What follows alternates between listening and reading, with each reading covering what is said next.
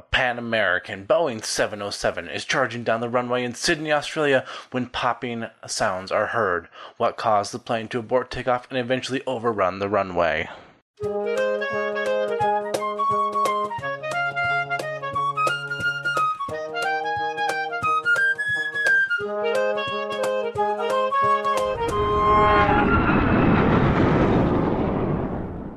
Welcome back to the Hard Landings podcast, everybody. I'm Miranda. I'm Christy. And filling in for Nick, I'm Brendan. Welcome back, friends. You made it. Another episode. Congratulations. Or if it's your first episode, excellent. Please You don't. got some catching up to do. Yeah. That being said, this is the third part of our 4-part miniseries. If this is the first episode you're tuning in, please back up 2 episodes. Yes, Please and thank you. If you listened to the last one, that was pretty crazy. Right? Yep. Yeah. If you binged it, you're like, give me more. I think the only thing we have is... This week we are recording our listener story. Yeah. Today, when you are hearing this, if you are listening the day it came out.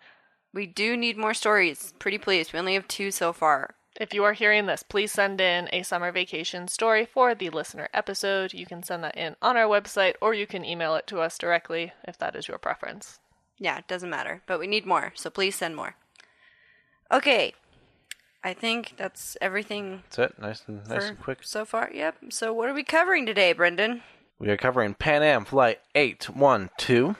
The first one of these accidents on Pan Am 812. Yeah, because there's 2. Thank you to Joseph for recommending this episode. If you look up this flight, don't go to that Wikipedia page. That is the wrong Pan Am Flight 812. Yes. This one does not have a Wikipedia page as of June 2021. This accident, unlike the other one, other 812, occurred on December 1st, 1969. It was a Boeing 707, registration November 8, 902, Papa Alpha. At the time, it was less than 9 months old. Wow. Wow. This airplane. Newer airplane. Nice, brand new. Welcome to the jet age, because it was powered by 4 wing-mounted jet engines. Ooh. This is a regularly public transport flight, direct from Sydney, Australia to Honolulu, Hawaii in the United States. Wow. Which actually, if I remember correctly, is not that far. It's pretty far. It is a 9-hour flight. Oh, that's not bad. Before this, they couldn't make it on their little turboprop engines. So. Yeah. This was the first time they could do direct. Yes. Dang. All right, let's get into the flight crew. Settle down here. There's quite a few of them. Oh, good. Yes, there are. The aircraft was under the command of Captain Wayne Paulson. I assume that's how you say that. Age 54, 24,856 hours, of which 7,656 hours had been gained in the Boeing 707 aircraft type. Is that how they worded it? Yes. Okay. Next, we have First Officer Jan Minke. He was age 33 at the time of the incident. He had 2,442 hours, of which 2,082 hours were on the 707. Wow.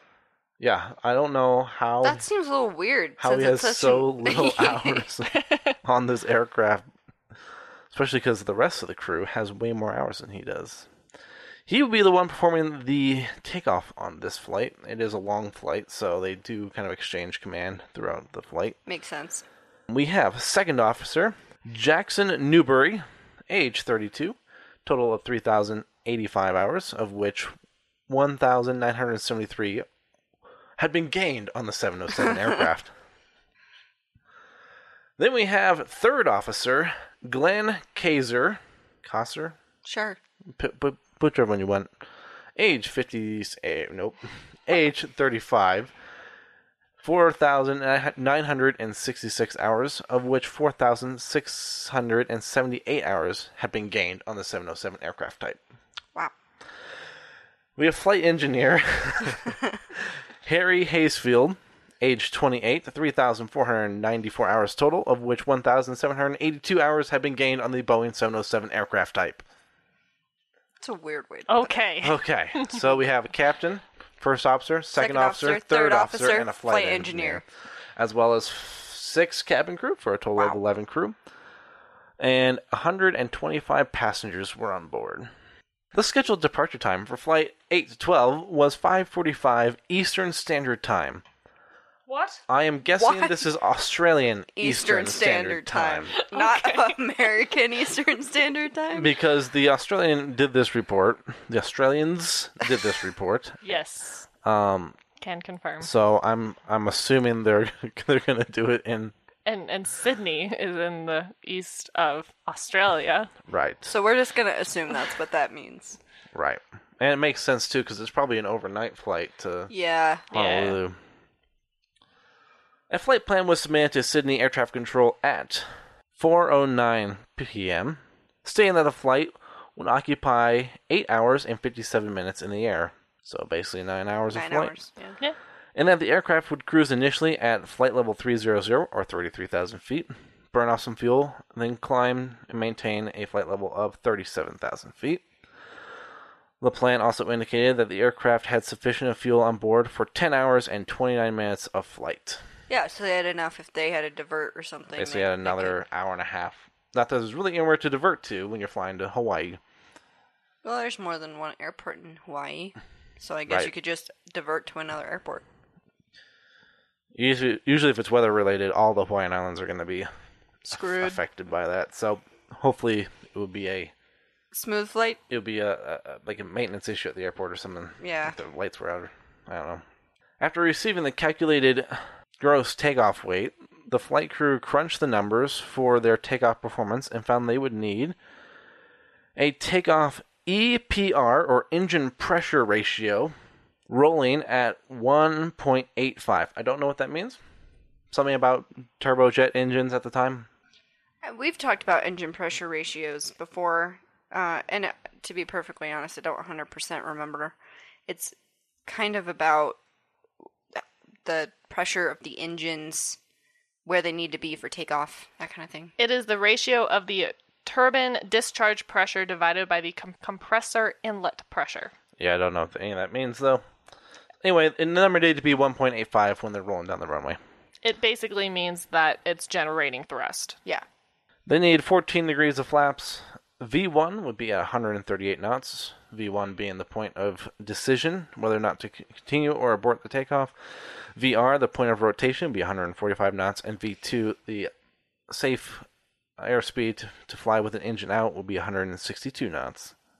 The crew received weather information Sierra, which advised them of winds from 030 magnetic, 15 to 20 knots with gusts up to 25. The temperature was 26 degrees centigrade.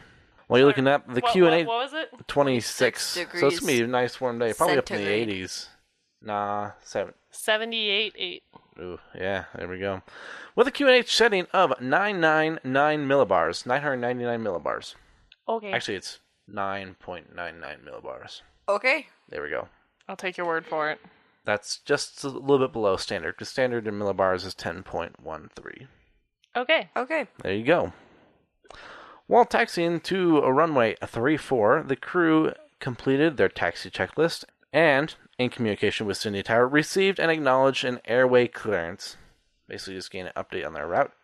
Upon reaching the runway, air traffic control initially told Flight 812 to line up and wait on the runway, but before the aircraft actually entered the runway, the instructions changed and they were offered their clearance takeoff, saying, Clipper 811, Wrong flight number. but you'll see what the crew says back in just a second. Radar departure, right turn heading 050, maintain 3000, clear for takeoff.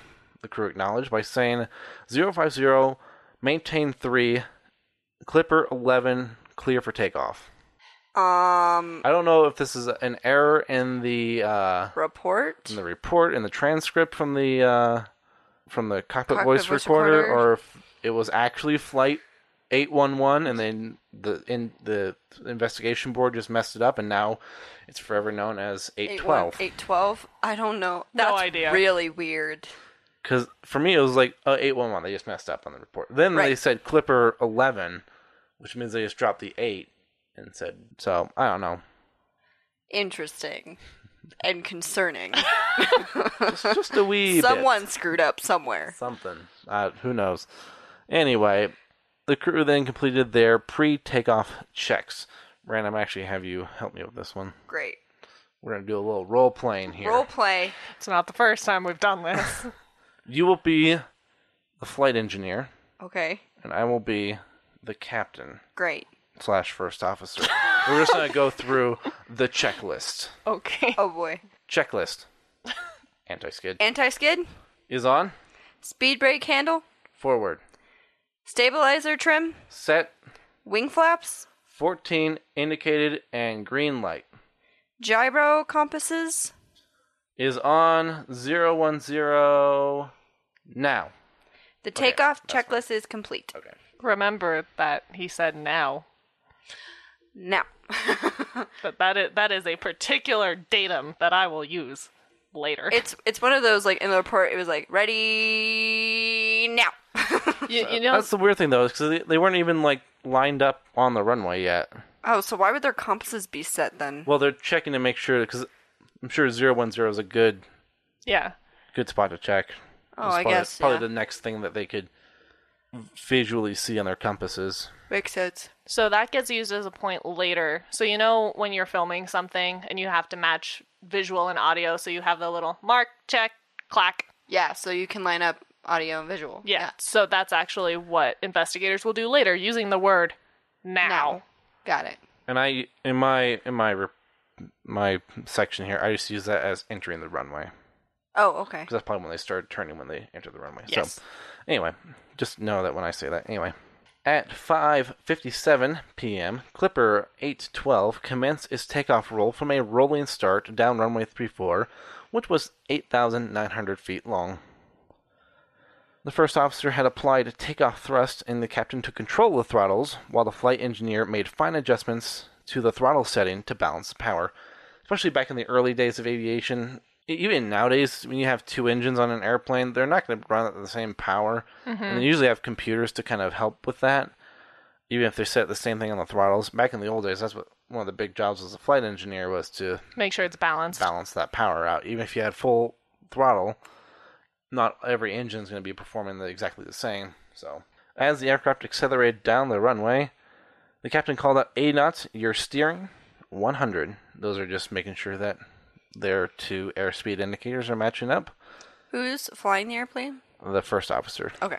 49 seconds after saying now, or after entering the runway, the captain called V1, and almost immediately, a few loud bangs were heard outside the airplane. One at 50.3 seconds, and another at 50.9 seconds after entering the runway. We can assume, based on what we're talking about, that those are probably birds. Birds and compressor stalls in those Engines. in the engines. The captain was scanning the instruments at the time and noticed a loss of power in engine number 2. He saw the number 2 engine pressure ratio drop from its setting of 185 to about 155. The flight engineer noticed the same thing and called, "Got loss of power." 1 second later, the captain brought all 4 engines to idle, engaged reverse thrust, and applied full brake. So they aborted takeoff. Correct. They aborted takeoff. This is about 1 second after they called V1. The flight engineer saw several flickers of the anti-skid lights on the brake panel. He noted hydraulic pressure was normal and saw the 4 reverse lights were illuminated, that the N1 values on all engines were about 110%, and the engine pressure ratios indications well up, in quotations. Yep. When the captain took control of the aircraft, the first officer assisted by maintaining the nose wheel on the ground and keeping wings level. He also pressed the brakes. He noticed that they were depressed from the captain. So the captain was already pressing on the pedals, and when the first officer tried, he's like, oh, it's already got it. Yeah. And most of the time in that situation, it's common for both pilots to apply the brakes. Yes. 76 seconds after entering the runway, the first officer said a non-pertinent word. Non-pertinent word. I'm guessing it was a cuss word. A cuss word. Non-pertinent word. I don't know. That sounds pretty pertinent. That's what it said in the transcript. And then about 70 seconds, so about 3 seconds later, Pan Am 812 overran the runway. As you would, because they were going pretty fast. It was like right after V1. Right. It did take them. This was a little bit down the runway. Because remember, the V1 was at 50 seconds. 49 seconds, and this happened at 70 seconds. So yeah. about 20 seconds had elapsed. The plane struck several sections of the approach lighting installation, which caused the nose gear and the left main landing gear assembly to be removed. According to the report. They broke. They collapsed. They got torn off. 74 and a half seconds after entering the runway, the aircraft finally came to a rest with its nose embedded into soft ground and 560 feet beyond the end of the runway. The purser, seated in the rear of the aircraft, initially used the PA system to order passengers to remain in their seats. But an order to evacuate was shouted from the front of the aircraft from the flight engineer after hearing the captain say, "We need to get out." And the stewardesses immediately opened the 4 main exit doors and rigged the escape slides. Miranda, you're gonna like this one. Oh, good. Many passengers carried their hand luggage from the aircraft, despite instructions and physical efforts by the crew to prevent this. Stop taking off the aircraft! So you don't hurt other people or yourself. An actually funny story, they had to bring that back to the investigators, all their luggage. So, joke's on them.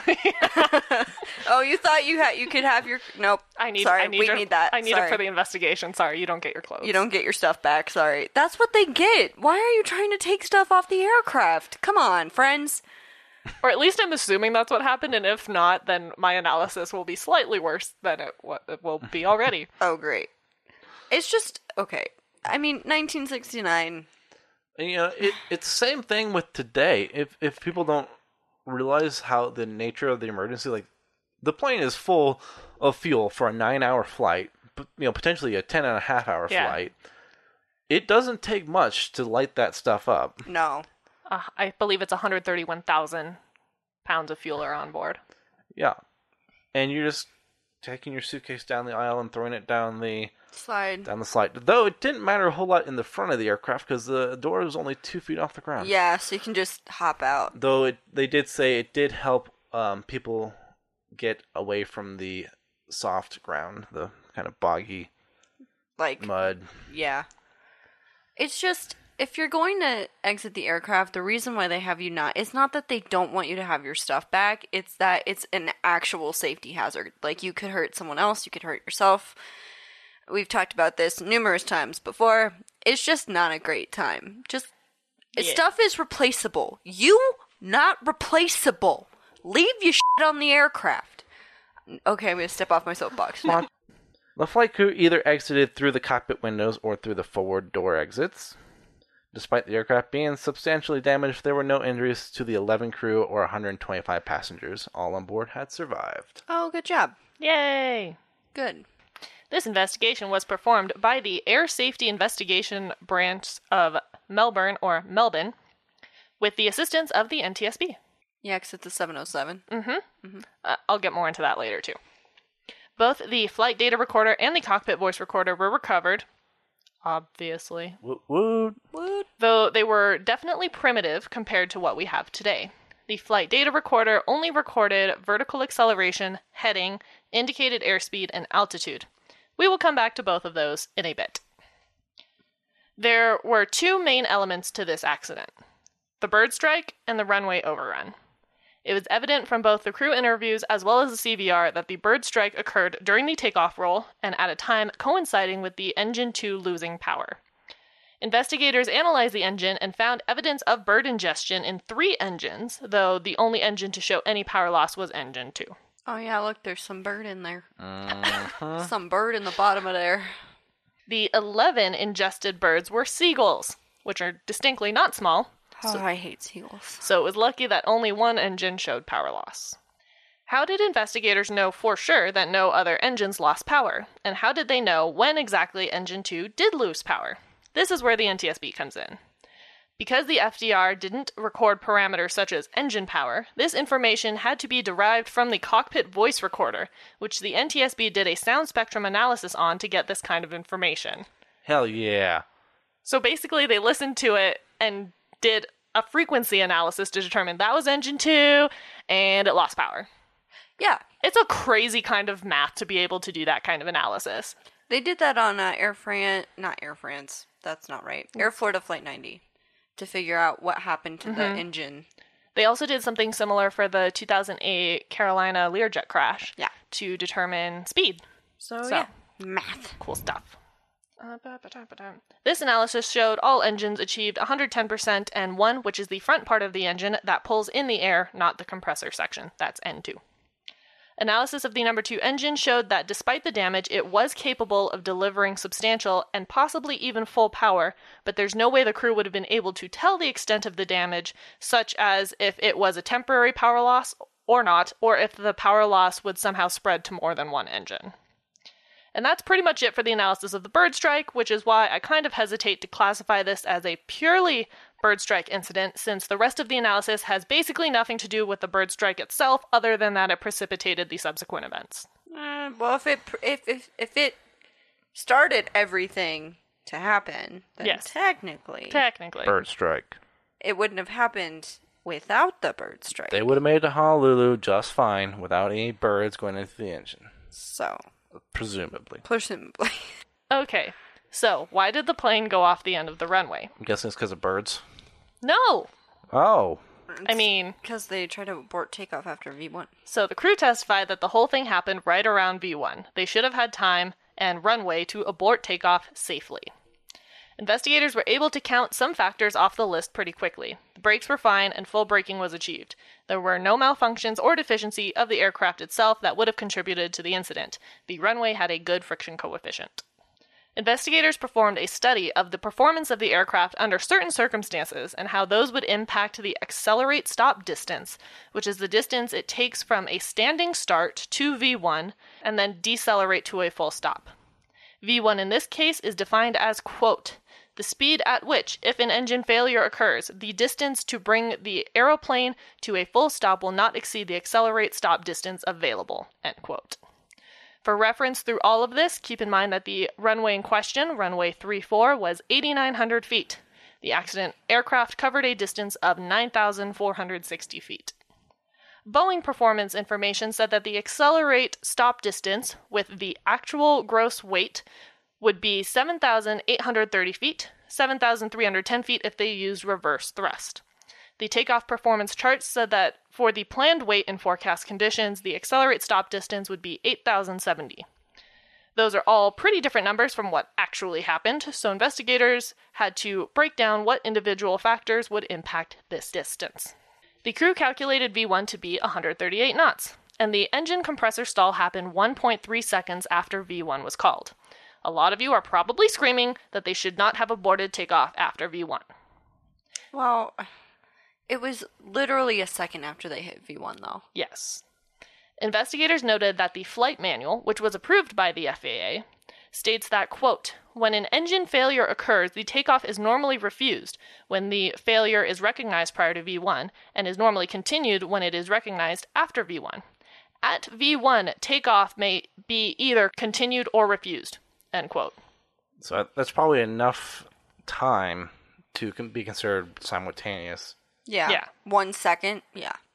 Pan American's operations manual says, quote, in actual operations, a specified value of V1 speed for any particular takeoff conditions should not be considered as inerrant, meaning it can contain error. Manual data for acceleration stopping distances are based on ideal runway conditions, and corrections for wind and gradient are empirical and arbitrary. Therefore, a decision to continue or stop in the event of engine failure to take off must be a matter of pilot judgment, end quote. So it's up to the pilot. Yep. Whether or not you can take off after V1. I feel like they made the best choice that they thought they would. And I'm going a little more into that. The captain defended his decision to abort, saying that there were multiple bird strikes and investigators determined that the possibility of multiple engine failure could not be ignored. The investigators deemed the aborting of takeoff to be reasonable and that the speed at that point did not itself result in the overrun, but it was found to be a prime factor. Normally, this aircraft has a maximum takeoff weight of 333,100 pounds, but there is a weight restriction at Sydney because of the runway lengths. So the actual maximum takeoff weight was 303,100 pounds, They're 30,000 pounds less. Were they overloaded? The weight and balance sheet and the load summary both say that their takeoff weight was 302,748 pounds, within the restriction. As a former president once said, trust but verify. Investigators began looking into the exact loading of the aircraft and found something strange. Something we haven't exactly talked about before, sort of. You might recall from the Gimli glider that either the fuel's specific gravity or density are used to convert the volume into weight, and that number isn't just a constant across the board. Pan Am took a sample of the fuel in the fuel tanker and found the density to be 6.28 pounds per U.S. gallon using a metal hydrometer. Using that information, the aircraft was filled to a planned fuel load of 131,000 pounds. Investigators took a little look-see at that hydrometer and found it to be defective. Great. It had split around the stem and fuel leaked in where it wasn't supposed to, producing a lower than actual fuel density. The actual fuel density was found to be more like 6.58 pounds per gallon rather than 6.28 used when refueling, which when added to the actual weight of the cargo hold and cabin luggage, resulted in a takeoff weight of 309,560 pounds, 6,812 pounds heavier than used to calculate the reference speeds like V1. This excess weight contributed to 200 feet extra traveled by the aircraft. Okay, well that makes sense then. The next part is where the CVR was really crucial. Investigators had to use it to map out where each event in the cockpit happened in regards to position on the runway. In the readout, I'll go through, they picked time 0 as when the first officer performed a gyro compass check and matched it to the runway, which is when they turned onto the runway, when he said, "Now." At time 0, both engines were at idle. 1.7 seconds later, 2 engines were advanced to takeoff thrust. 3.3 seconds later, the other 2 were advanced as well. So they did not advance all 4 at once. And takeoff thrust was achieved 13.7 seconds from getting on the runway. 50 seconds from the start, the compressor stall was heard, followed by someone saying got loss of power, and the sound spectrum analysis found that power went down to 93.9%. Total, I think, because they didn't specify one engine or the other. Oh, okay. With it hitting a minimum 4.5 seconds after the compressor stall before being increased in reverse thrust. So, when you say both engines, are you talking 2 engines on one side, 2 of the engines in the middle? What do you mean both? Earlier you said... Sorry, all. Across Okay. all engines. I don't know. They didn't say this engine went down to 93.9% or if just the whole plane. Well, even, like, before then, you had said both engines, like, when they were doing thrust. Yeah, so they advanced 2 and then 2. I don't know which 2 and then 2. Okay. I'm sure it's just on each side of the plane, but... Do you know if they brought up 2 to full power, then the other 2 to full power, or was it kind of like just your hand was sideways, so it kind of just brought up? All I have is that 2 engines were advanced to take off thrust, and then 3 seconds later, the other 2 were advanced as well. So I'm assuming it was in 2 separate motions. Why is all of this important? Well, if you listened carefully to Brendan's narration, you may have heard that the crew didn't stop on the runway, run their engines to take off power, and then go. Their clearance had changed while they were still in transit, so they performed a rolling start instead, and they were already moving down the runway before their engines were at takeoff thrust. Okay. The calculation from earlier of 7,830 feet based on Boeing's acceleration data was done from a standing start.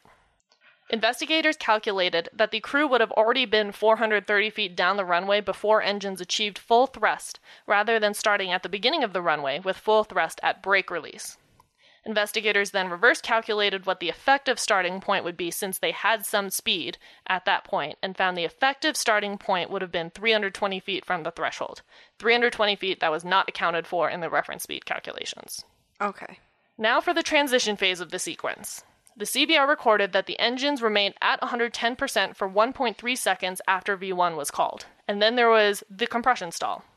Data shows that the indicated airspeed would be 140.5 knots, and the distance traveled would be 300 feet in those 1.3 seconds.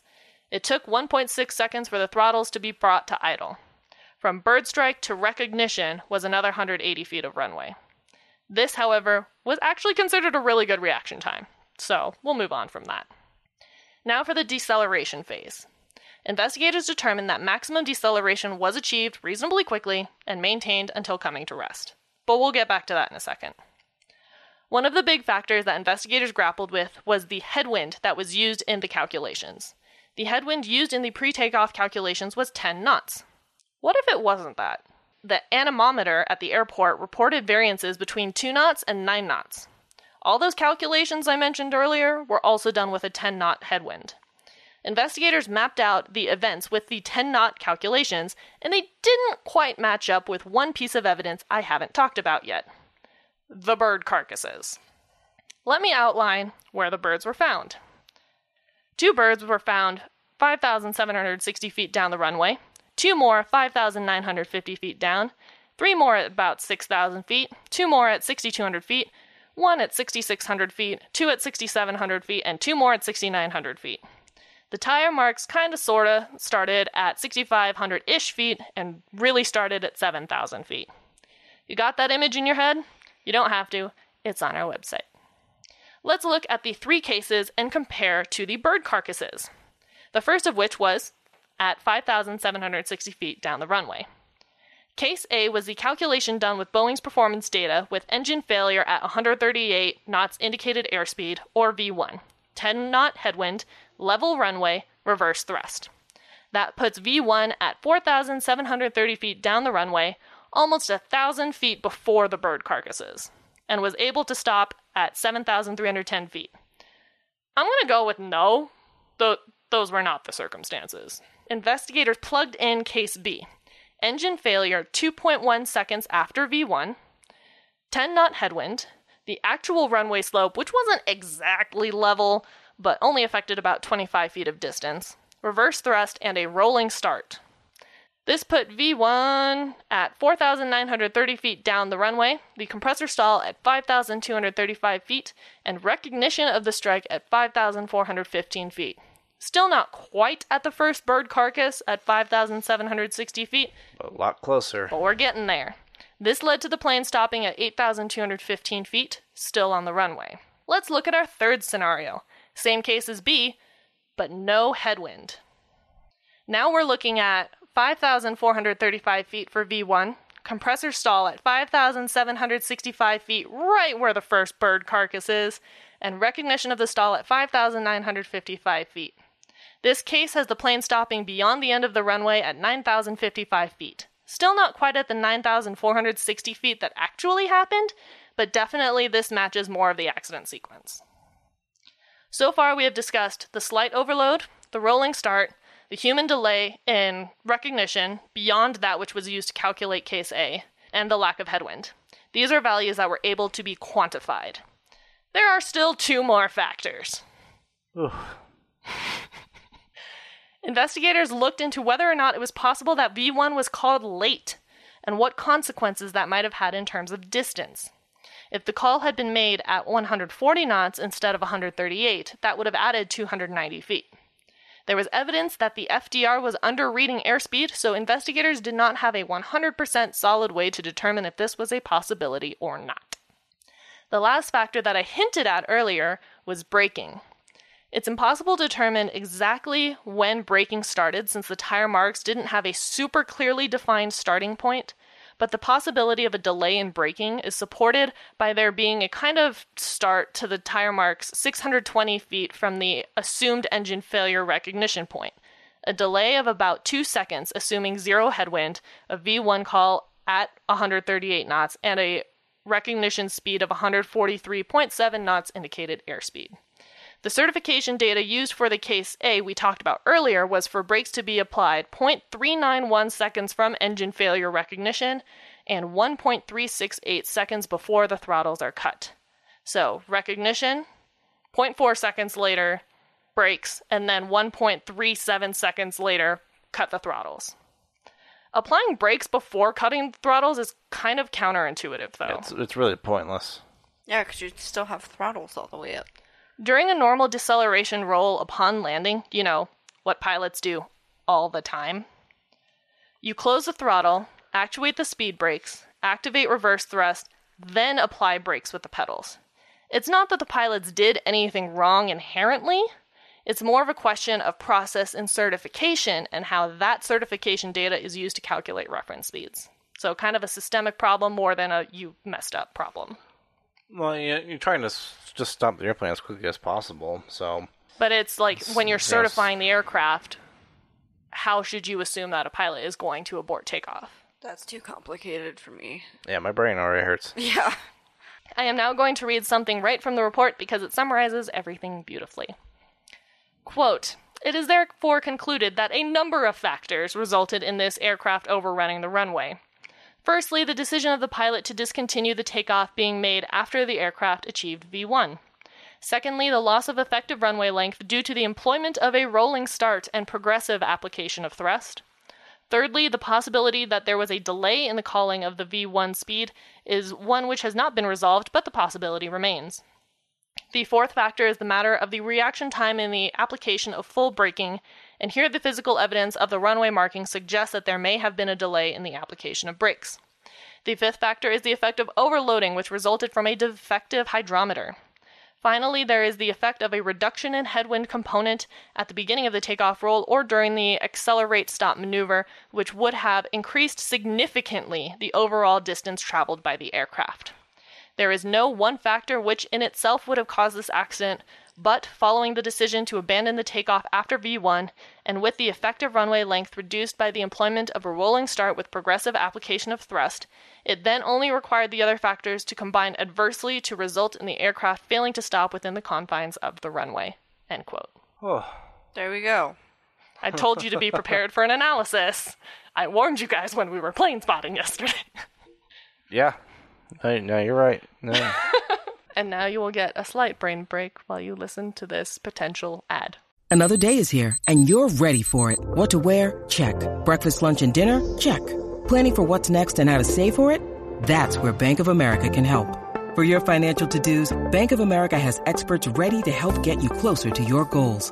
Get started at one of our local financial centers or 24/7 in our mobile banking app. Find a location near you at bankofamerica.com/talktous. What would you like the power to do? Mobile banking requires downloading the app and is only available for select devices. Message and data rates may apply. Bank of America N.A., member FDIC. And we're back. Welcome back. Hope you enjoyed that commercial. Hopefully for Cheez-Its. We can always hope. One day. That's One day. That's the dream. All right. Shall we do some findings? Yes, we shall. Which in this report is called conclusions. As it is in most reports, actually. They don't have any recommendations.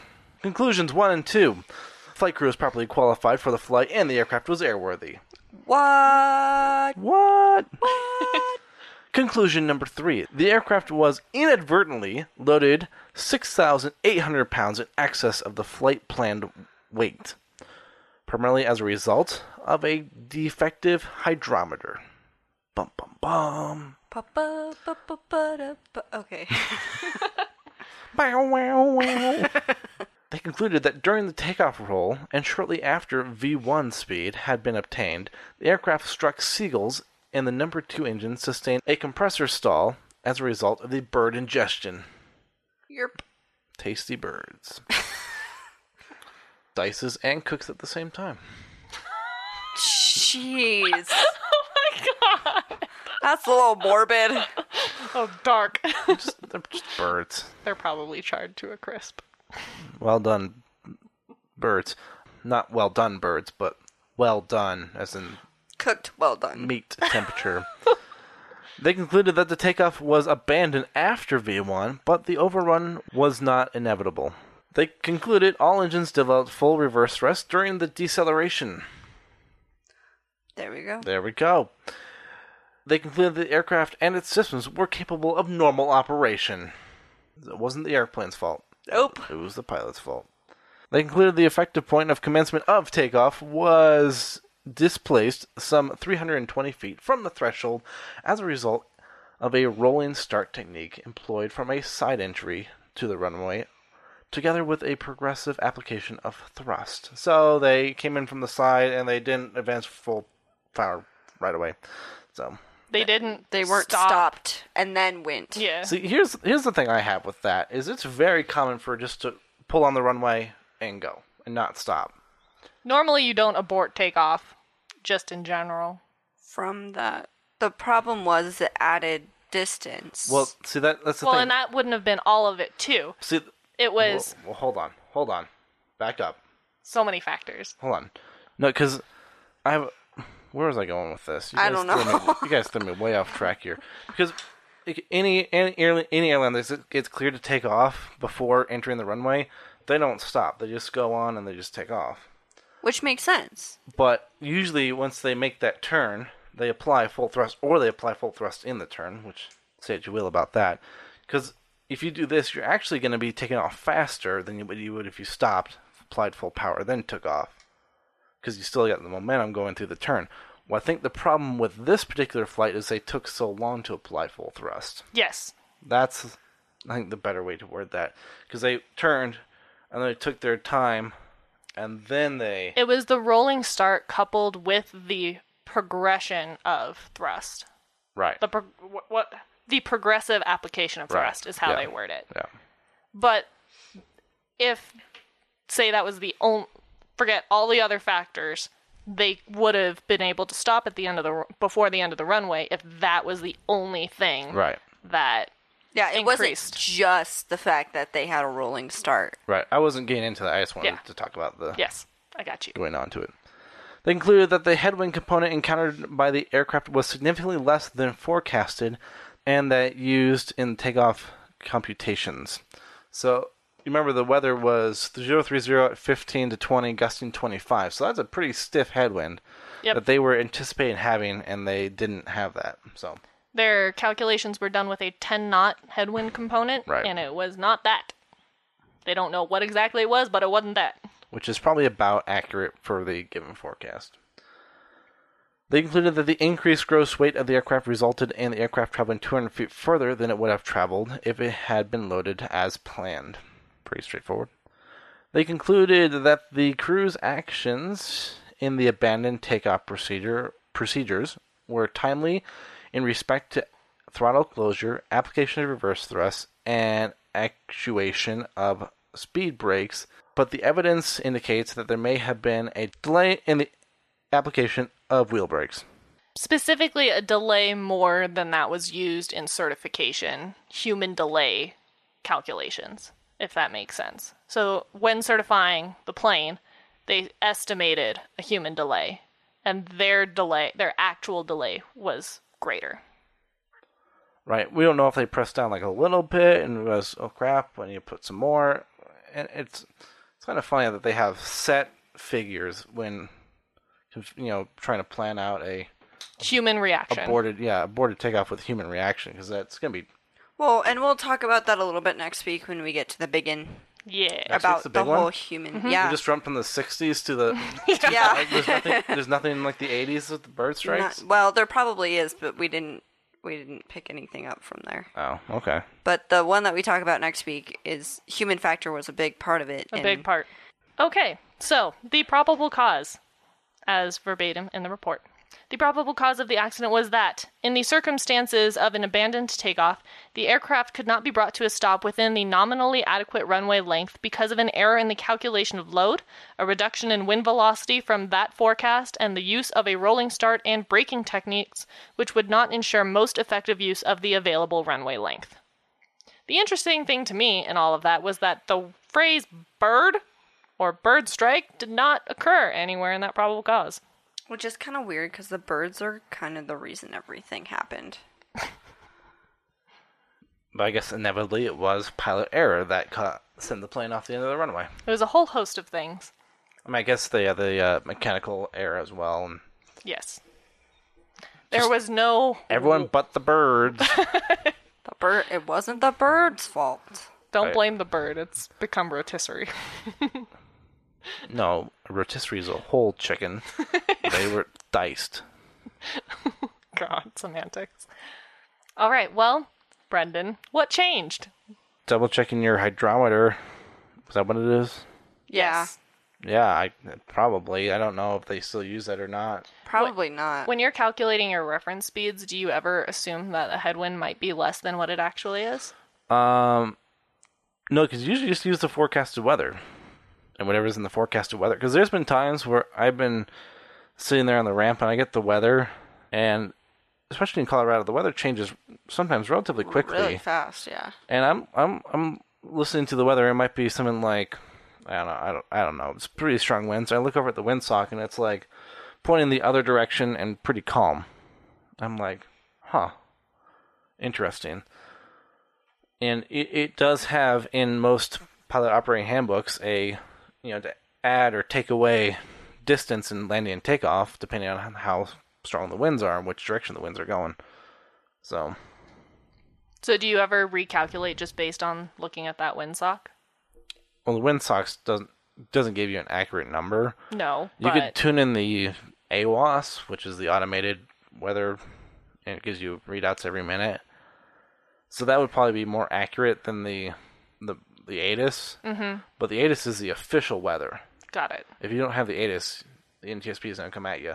Well, or the FAA is going to come at you, I guess. In 1969, they didn't really have automated weather systems like we do now. Like, the tower could probably give you weather, but weather changes, right? So, I mean, because of AWOS and the ATIS, everything now is a little bit more accurate. Right, and the crew could have noticed that the wind had been down or had died down, but given that they're just about to leave on a 9-hour flight and they just got an update on the taxi route about their airways, they're probably preoccupied. Yeah. Reprogramming the computer. I assume the 707 computer to fly that route. So they're trying to reprogram it and whatnot. So they're probably busy with that.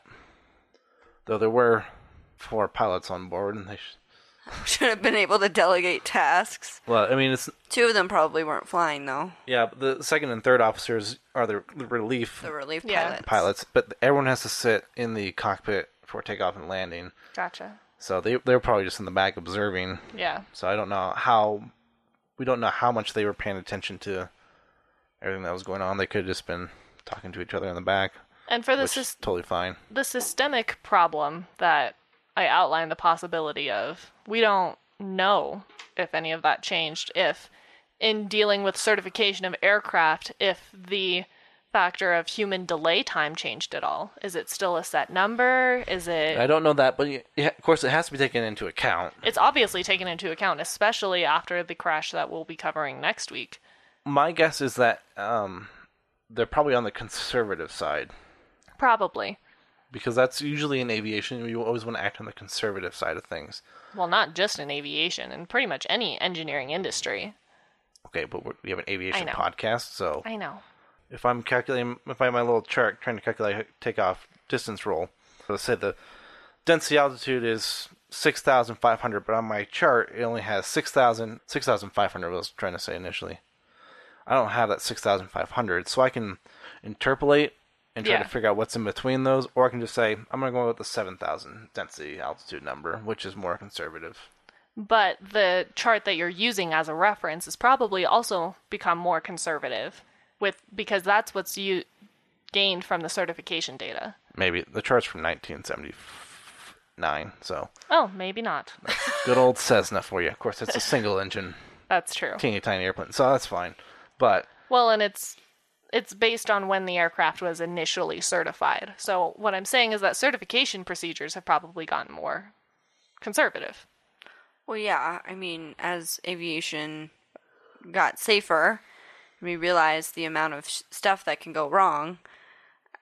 Probably airplane manufacturers are like, we're going to build in a little bit more of a buffer so that if someone screws up, it's not going to hurt the aircraft. And a huge part of any engineering procedure, especially when you're talking about user compatibility, is you have to have human factors engineers. There's a whole specific category, the whole specific part of design that's just human factors. And that's where that would come in. We could briefly talk about whether or not I think it was a right decision to abort the takeoff.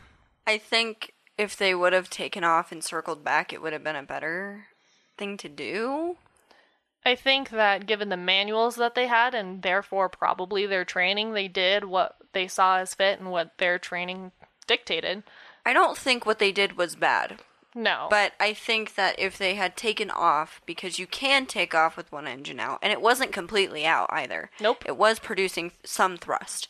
So if they had taken off and decided to, go out, circle back, and land so that they could get another airplane or make sure to have someone come look at it, I think it would have turned out better.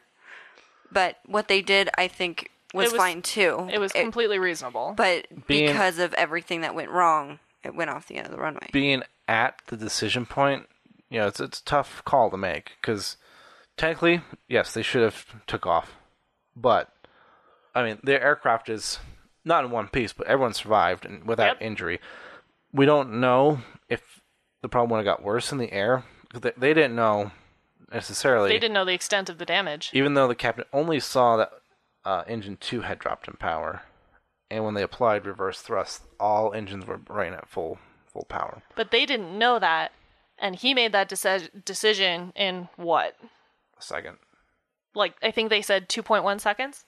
2.1 seconds between engine failure recognition and after V1. He did it. He noticed the problem really quickly, and it took him almost immediate action. He didn't have time to really weigh his options. And no, he wouldn't, right? I mean, I think what my point is, if he had decided to take off and come back, yeah, great. And if he decided to abort takeoff, great. I'm not saying that he made a bad decision. I'm not saying he didn't make a good estimated decision because of where they were so close to V1. It shouldn't have mattered, but because they were overweight and they had a rolling takeoff and no headwind and they ran off the end of the runway. And they wouldn't have known that, right? Yeah. They didn't know the hydrometer was leaking. They didn't know that it caused them 200 feet of runway that they would have needed at the end of the runway when they did the rolling start and didn't immediately advance the throttles. They didn't know, right? So I think I agree you got to give them a break. I agree with the investigators on this, that their decision was reasonable. Yeah. Now, I don't know about exactly how it was back then. I don't know how it exactly is now, so I could be completely off on this. But I think now, when you call V1, it is the decision. Okay. So if you call V1, that is your... You are taking off. You are taking off. So as soon as that happens, and this incident were to happen, they would take off nowadays. I would agree with you. Back then, though, it might have been... in the manual, it said that if they're at V1, they could abort takeoff. The manual at the time, both of them, both the manufacturer and the operator, were pretty ambiguous as to what you should and shouldn't do if something happens right at V1. Right, and nowadays, the computer does all the calculations for you. It knows what the current weather is, it knows how long the runway is, it knows how wet the runway is. You don't need to input any of that stuff yourself. Which is an advancement all on its own. You just got to put how much the aircraft weighs, and that's it. What runway you're taking off on. And sometimes the aircraft can calculate its own weight, too. Yep. So a lot of the stuff that happened here wouldn't have happened because of the advance in technology that we have now. The plane would just tell you, yo, you're overweight, you need to drop some weight. What you doing? What you doing? This ain't the numbers you Are you stupid? No. What you doing? Something's broken. I don't know what. Something's broken. Error 404, plane not found. All right, well. That was Pan Am Flight 812? Or 811. Who knows? Who knows? Thank you for joining us. The world may never know. Remember to submit your listener stories today, and we greatly appreciate it if you do. Please and thank you. I don't want to send out another help message before we record. Thank you to all our patrons. As always, you guys are great and awesome and amazing. Thank you for supporting us. I totally forgot about you guys. Yeah, thanks to those people. They're the nice ones that actually give us money. And one of them is named Brendan.